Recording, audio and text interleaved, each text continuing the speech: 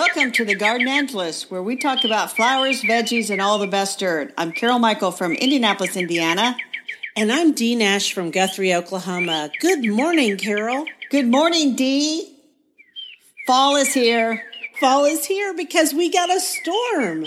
We got a storm last night, and guess what didn't happen? You didn't lose your internet. I didn't lose my internet. And all my flowers are rejoicing because the temperature is only going to be 82 degrees today. Yay! I thought the flowers were rejoicing because you didn't lose your internet. Well, that too. They don't really care so much about my internet, but I sure do. So we're recording in the morning again, and you wanted to tell me all about your breakfast. Oh my gosh, this morning I made scrambled eggs just with, oil spray in the pan. I'm trying to lose weight, everybody, but isn't that always my life? Anyway, in my scrambled eggs, I did habanada peppers. And I can attest that habanero peppers have no heat. You just get that delicious fruity taste. I think they would be really good in salads. Oh, wow. I did not grow those, and now I want to. I have a great idea of what to do with habanero peppers, Dee. What? Oh, my God. It would be the greatest practical joke in the world. Of course. You could, because don't they look like habaneros? Yeah, they look like long habaneros, yes. So you could go up to somebody with that habanero and say, would you give me $100 to eat this without drinking any water or milk? Uh-huh. And they're like, ugh, you can't do that. And you're like, watch me. And then you'd eat the habanada. And then they'd have to hand you $100. I mean, that is a fabulous idea. I can't wait to see you try this on passersby next year. Why would you do that? Because it just sounded fun. Or you could scare somebody and think, oh, my God, you cannot eat a whole habanero pepper. But then you eat it. You can eat a habanada easily because habanadas just taste very fruity. They're delicious, actually. Yes. Anyway, we will include a link on the show notes to the source for habanada because I think people will want to grow it. It's also pretty. For it's pretty. It tastes good. And what a great practical joke that will be. Oh my gosh. People will be writing in going, I tested that on my friend. Just don't grow habaneros and get the two mixed up and end up saying you eat a whole habanero and end up eating the actual one. Yeah. That would be bad. And habaneros aren't the hottest of the peppers. The ghost pepper's hotter, but I don't have to be that tough. No, I don't either. I don't need no Carolina Reaper in my life either. Oh, Lord, no. But we're not really talking about peppers today. No. But we wanted to give a shout out to that pepper. Yeah, because it was delicious. We're going to talk about what's the flower of fall, Dee? I would say, other than asters, it's the chrysanthemum. And we have a quote. A chrysanthemum by any other name would be easier to spell, by William J. Johnston. When I saw that quote, I laughed myself silly. Yeah, because chrysanthemum had another name. It was dendranthema, right, which is not easier to spell. No. Or say. No, in fact, it's harder. Because we're used to saying chrysanthemum. I guess it was dendranthema way back in 1961, and it has something to do with different types of mums. But for all of us who are just really regular gardeners, it doesn't matter because the International Botanical Congress in 1995 ruled, and by the way, that's the body that determines plant scientific names. I didn't even know it was a thing. That shows how dumb I am. Anyway, in 1995, they decided that we could all call it chrysanthemum. And I'm really glad because I am too. I just call it mum. I grow mums. Me too. So when we're talking about chrysanthemums, we aren't really talking about the ones that you buy at the pumpkin stand in the fall. The ones that are shaped like bowling balls. Bowling balls? Yeah. Rounded. Bowling balls. Rounded. We aren't really talking about those, although those are chrysanthemums. And I buy some. We're talking about the ones. I buy some of those. I do too, because you know what? They're a good shot of color. I usually put them in my front garden beds my borders, because there's nothing blooming in there and it's kind of tired looking. And I put out my pumpkins and I put out my Talavera pottery, and then I put those in really pretty terracotta pots, and they last as long as we're talking about those. If you're going to buy those, buy them when they barely show color. Exactly. Because you know what color you're getting, but it won't be bloomed out. Do not buy the ones that are already in bloom because they'll only last a week or so.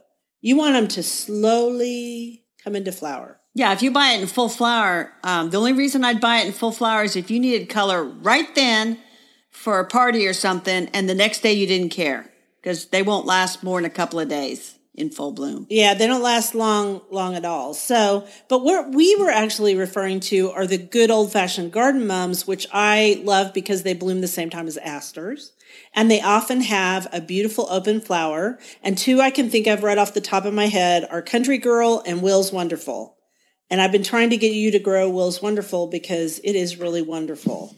Kind of a rosy, pinkish, purple with a pretty little daisy eye, and it's beloved by pollinators. Exactly. Pollinators. Pollinators love it. So, and in fact, I have pictures of monarch butterflies on it. And anything I can do to help butterflies, especially the monarchs, you know how crazy I am for monarchs, I'm going to help them. And bees love it too. So those two, Country Girl and Will's Wonderful, are both great garden mums. I grow some others too. And pretty soon, I'm looking outside my window right now, outside my kitchen door actually, and all of those mums are ready to bloom in about 2 weeks, I would say. Yeah, and I think mine are probably ready in another week. I have a ton of what they call the Igloo series, and the brand is Roseanne and Friends, based on the geranium Roseanne, which is also very pretty. Okay. But they've sent me over the last several years, I've always gotten a different igloo type. And they still call them dendranthemum on their website, but they are chrysanthemums. Right. Aldradanthema are chrysanthemums. Oh, I just saw a hummingbird sipping nectar outside. Nice. That's why we garden, isn't it? That is. What I was going to ask you is about the Igloo series. I assume they're really cold hardy, and that's why they're called that. They're cold hardy to zone 4. Okay, so like Will's Wonderful is cold hardy to zone 5. So they're a little more cold hardy than Will's Wonderful, and I haven't looked up Country Girl to see how hardy it is. I know it's hardy in zone 7. Almost. And I was going to also say, if you want to keep those basketball mums and put them in the ground in Oklahoma or Texas, they will bloom for you again next year, but they won't have that shape anymore, of course, because it takes months of work, trimming to get them to look like that. Right. And people, I always get questions about mums. And actually, my sister texted me the other day, and a friend of hers said, are they going to talk about mums on the podcast? Because I have questions. Really? Yeah. Well, did they tell you the questions? Well, yeah, the questions are always the same. The one question people ask is, how do I get them to come back every year? And so the answer is, you don't put them in a container and then later in October or whenever plant them in the ground. You need to plant them in the ground in Indiana as soon as you buy them. And no later than, I'd say, the second week of October. You plant them in the ground. Okay. And then you got to keep them watered, obviously. And then don't cut them back until spring when you see the first bits of green growth coming up. Then you can cut back all the brown stuff. Wow. Okay. Yeah. I mean, I cut mine back, I don't know, in the early spring, whenever. Yeah. I mean, whenever I'm doing the rest of the garden. I don't even think about it, honestly. Right. And I don't necessarily think about we'll call them the bowling ball mums that you buy, because I hope people realize that if they do overwinter them in the ground and they come up the next spring, they're not getting a bowling ball shape. They're getting a nice, free, open plant. And I think it looks nicer and more natural. And then Oh, I do too. So the ones I buy that are I just put those out in containers like you do.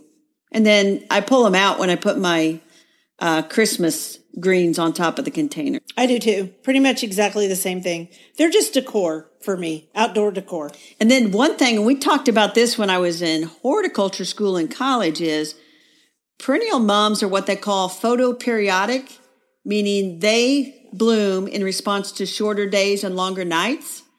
And so because of this trait, you don't want to grow them near artificial lights because the lights can disturb their bloom cycle. And I remember a professor telling us that there was a greenhouse that had a big outdoor light right by it, and they couldn't figure out why the mums weren't sending bud. And it was because that artificial light was so bright, it was keeping them from realizing that the days are getting shorter. So that's one thing about mums. Most gardeners will never have to worry about that. It's just something interesting. Right, because they're not doing greenhouse management. Exactly. Greenhouse management, you would definitely need to remember that. That's not unlike what you have to do with poinsettias. They have issues also, right, but about light. How interesting. I didn't ever think about that. I just knew that they bloomed when the days grew shorter. So and you can, if you're growing perennial mums, like the Will's, what is that one called? Will's Wonder? Will's Wonderful and Country. So they benefit from a little shot of fertilizer in the spring before they set bud, just to kind of plump them up a little bit. And then if you do want to control the shape, remember to do what I call the Indy 500 chop at the end of May, cut them back about half. So there'll be more branching, more blooms. And you call that the Chelsea chop. But they're towards the end of May. Right. So you want to chop them back. And I'm actually looking outside and I see one of mine trailed over into the pathway. Sometimes in Oklahoma, you need to chop them back twice.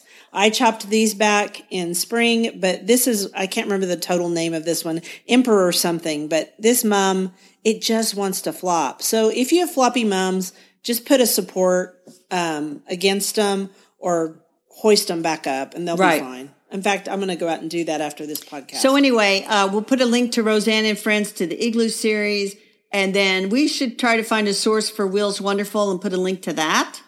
We can do that. Now, and everybody will be ready for mum planting. And if I didn't answer all my sister's questions, then she'll just have to text me again. Or other people who have questions can send them to us at thegardenangelists@gmail.com or on our Facebook page or on our Instagram page.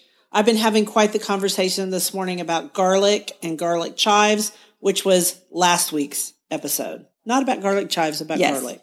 Although we could have mentioned garlic chives, which is Dee's nemesis. All right, so we're moving on to the veggies. That just brings us to veggies. It does bring us to veggies. And I have a quote. Go for the quote. I hate eating vegetables. The only vegetables I eat are lettuce on a burger. That's Chance the Rapper. Since Chance the Rapper is a wonderful dad, I imagine his wife is going to try to work on getting their kids to eat a few more vegetables than lettuce on a burger. But men sometimes are like that. So what vegetable are we discussing today? Well, chrysanthemums are edible. Are we discussing those? No, we already did. Now we've moved on to the vegetable. I gave you a hint. I know, but I just wanted to point out that chrysanthemums are edible. I'm not going to eat a chrysanthemum. Even deer don't really want to eat chrysanthemums because they're kind of fuzzy. They're disgusting. We're obviously talking about lettuce. Yes, let us discuss lettuce. Because lettuce is something that you can grow in the fall in the garden because it likes cool weather. In fact, you can't grow it in the heat of summer. Not in our states. I hear that back east you can, but I don't know. When I used to watch the Victory Garden show, he always talked about summer lettuce, and I would giggle behind my hand. But in Oklahoma and Indianapolis, we cannot grow lettuce in the summer. We can, but it'll bolt and taste bitter, and then nobody will have any. So we like to grow it in the spring, and we like to grow it in the fall. And since we're discussing fall gardening... Well, we should also say bolting means it sends up a flower stalk. Yes, which pollinators like. Because pollinators love simple flowers. So if you want to let some of your lettuce bolt after spring, go ahead. I've done it before. Mustard is a good one too.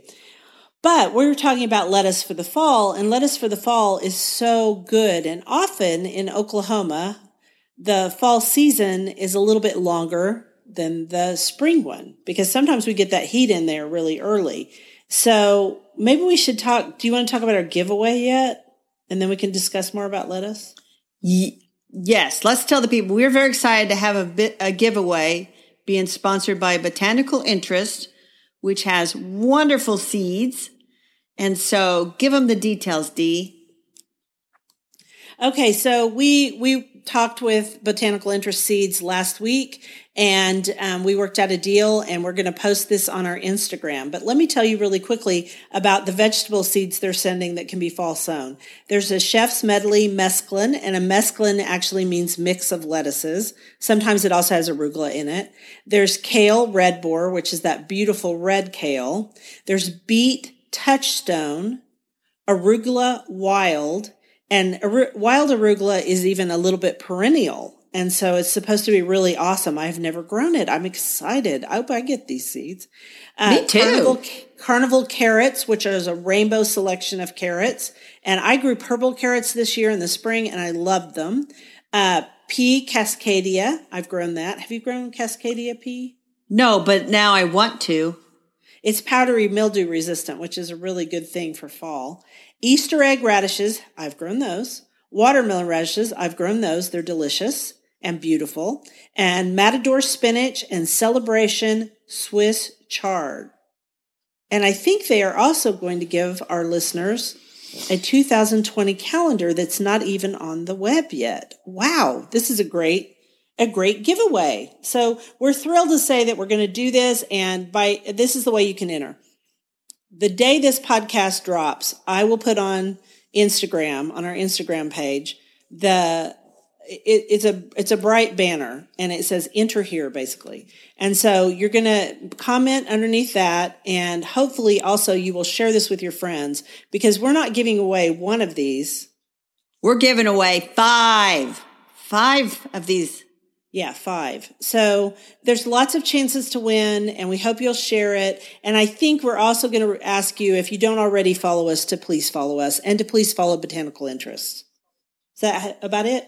That is about it. And that is a wonderful giveaway, not just of lettuce, which is great to sow in the fall, but of all kinds of fall sown vegetables. So it's exciting. And sometimes in my state, I know not in yours, but sometimes in my state, if I sow these vegetables in the fall and they don't either come up because we get a really fast cold snap or it's still a little too warm, they will sit in the soil, and then in spring, early spring, I will get a rush of these vegetables. And remember that even if you don't get beets, you can eat beet greens, and beet greens are delicious. So more about lettuce. Lettuce and, well, frankly, any vegetable that you grow in your garden is so much better than what you can buy in the stores. It is. It's sweeter and crisper.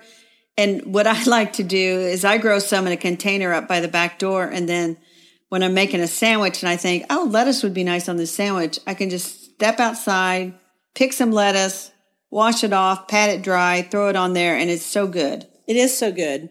And in my book, the 2030 Something Garden Guide, I did what was called a lettuce bowl, and I did lettuces in a spiral shape inside a bowl-shaped container, and we ate off those. I did that in the fall, and we ate off those for about a month, and it was really, really good. So there's lots and lots of ways to do lettuce. You can do it in containers. You can do it in raised beds. You can do it in cold frames, and sometimes I will also grow some stuff in cold frames and then cover them up so that I can harvest throughout winter time. So why lettuce gets bitter? Why does it get bitter? Because when it bolts and goes to seed, right? Probably a chemical change in the leaves somehow that I don't really understand. Do you have a more technical explanation, Dee? No, I don't have a technical explanation. It does. It gets bitter. And so some of the lettuces now, they have made them so that they don't make that flower stalk, but the leaves still do get bitter, and it is a chemical change. But I didn't write down the chemical. And then let's talk a little bit about pelleted seed. Lettuce seed is tiny, tiny, tiny, tiny. And so sometimes they put like a little coating, and I don't even know what the coating is, Dee, to make it a bigger seed that it still will germinate. So pelleted seed is good for little hands, little children's hands, because they have a little bit of trouble. You can also mix lettuce seed with some sand, and then just use the sand as your guide to do it. So, yes, and I've seen people do that. I've also seen people make a seed tape out of, and this is going to sound weird, toilet paper. So interesting. You take you take a single ply of toilet paper, so you pull it apart, and then you use and you might not want to do this because of your gluten sensitivity, but you make a paste out of like flour, or you could do it with cornstarch, and then you just drop the seed on the tape, and it's kind of glued down with a bit of cornstarch and water mixture or flour and water mixture. Then you can just take that out to the garden and lay the tape on the soil and just lightly cover it, and you'll get even spacing. And Dee's shaking her head at me saying, no, ain't nobody doing it. Oh, I did. Oh, my gosh, no. I did it. I am not doing that. I did it once. It works. I bet it works great, but what a pain in the rear end. Okay. I'm not doing that. I'm just scattering that lettuce seed and thinning. Life is too short. Okay. You can also grow, especially if you live in a warm climate, you can grow lettuce in small containers under lights. You can get it to sprout and later transplant it to the garden. You can also buy lettuce starts at your nursery, but you don't have to. Seed is perfectly fine and it doesn't take very long to germinate. No, it doesn't. So that's our plan for fall sowing of vegetables. And everyone should be sure to check us out on Instagram, find our entry post, comment there, share it with your friends. We have 5 packages or 5 sets of these packages of seeds to give away from Botanical Interests. We would love to have you guys follow us. Those of you who don't follow us already on Instagram, we would love to have you follow us. And Botanical Interests always offers really great information online on their various pages too. So let's talk about our dirt. Our dirt. So a couple of weeks ago, we went to the GardenCom conference and we got tons of information. And today we're going to share about wool pellets from Wild Valley Farms. This is super exciting, Dee. I'm very excited about this product. It was a couple of farmers who had extra wool, and they discovered that it was great for his wife's vegetable garden and her flower garden. And so they started making these wool pellets. Tell us all about them, Carol. Okay, so the wool pellets are the scraps of wool after they shear the sheep that just ends up on the barn floor, and they were just throwing it away. And then, like you said, they mixed it up with some of the potting soil, and they got amazing results in terms of water retention, so they didn't have to water as often. And they discovered that their 9% fertilizer, nitrogen, 1% phosphorus, 2% potassium, high in sulfur, high in iron, and so it acts as a slow-release fertilizer. And they've done extensive testing with universities trying this product, and the results have been amazing. They have been amazing. And my first thought when we were sitting in this new products seminar was, oh my gosh, I cannot wait to use those in my containers, especially hanging baskets in Oklahoma. As everyone in Oklahoma knows, hanging baskets are really hard here. And so if you added some of these pellets to your soil, your potting soil, not regular soil, you could actually, it'll help it retain more water. And also they've done all this testing to show that the plants grow bigger, which is cool too. So I'm going to mix it in with my potting soil next spring. They gave us some packages, and actually you don't need that much. And then they also have a potting soil with it already in there. And I took a picture of you with those when we were at the trade show at GardenCom. So this is one of the products that I was most excited about. I was too. And they said that, here's the other good thing about it. It's waste wool from ranches and farms. So this would have been thrown away. But instead, they're being able to use it.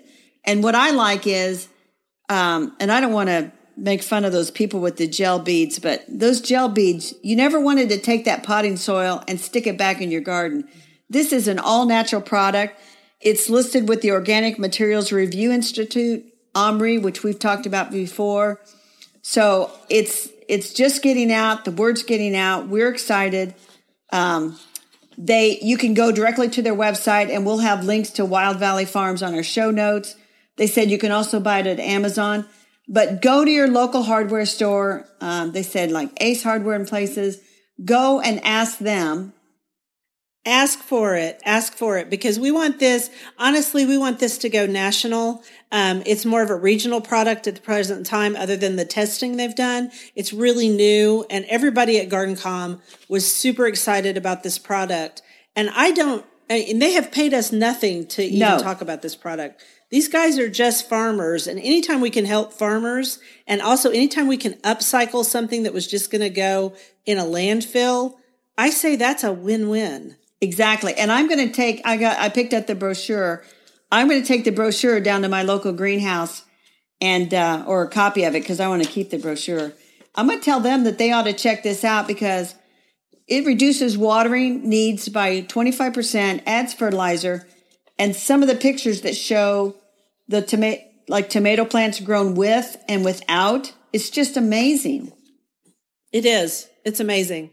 So if we haven't convinced you that's an amazing product, we're sad. So I'm very excited about it. I'm going to try it next year, and we're just really happy about it. And that's one of the reasons we go to GardenCom. It isn't just for the great gardens. It's not just for the great networking with other garden communicators. It's because we learn about new products that aren't even hardly on the market yet. Right. So that's exciting. And next week, we have another product that we're going to talk about that we saw there that isn't new, but nobody knows about it hardly. And we're excited about it too.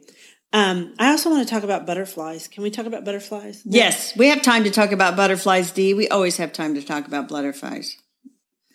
So if you want to know about how monarchs are doing, how other migrating creatures are doing, you can go to a website called Journey North. And Journey North has a specific monarch page where citizen scientists, we've talked about this a little bit before, they report butterfly sightings, roost sightings, which is where the butterflies sleep at night. These are monarchs.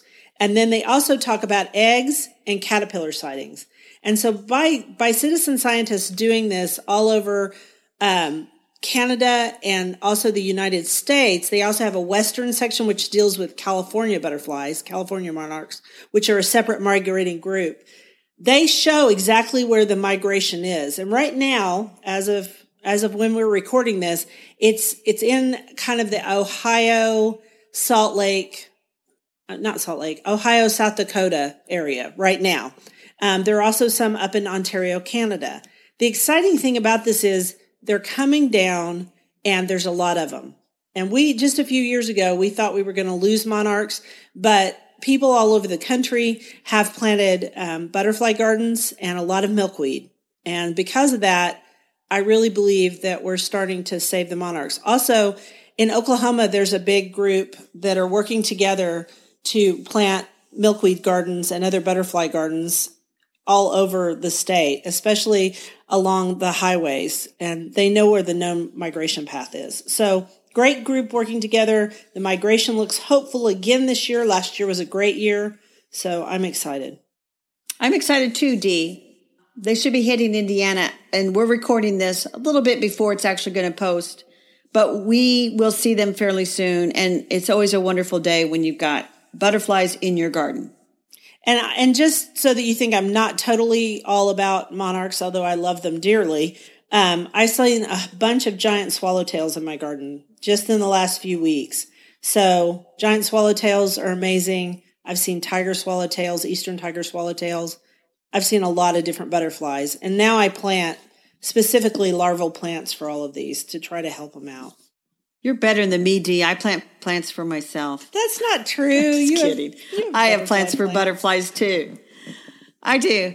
I've seen a lot of painted ladies in my garden. Yeah, there was a butterfly. There was a painted butterfly. There was a painted lady butterfly explosion in the West this spring because they had a lot of rain, and so it was very exciting. And people were talking about that in Salt Lake City, which was cool. So it's been great chatting with you.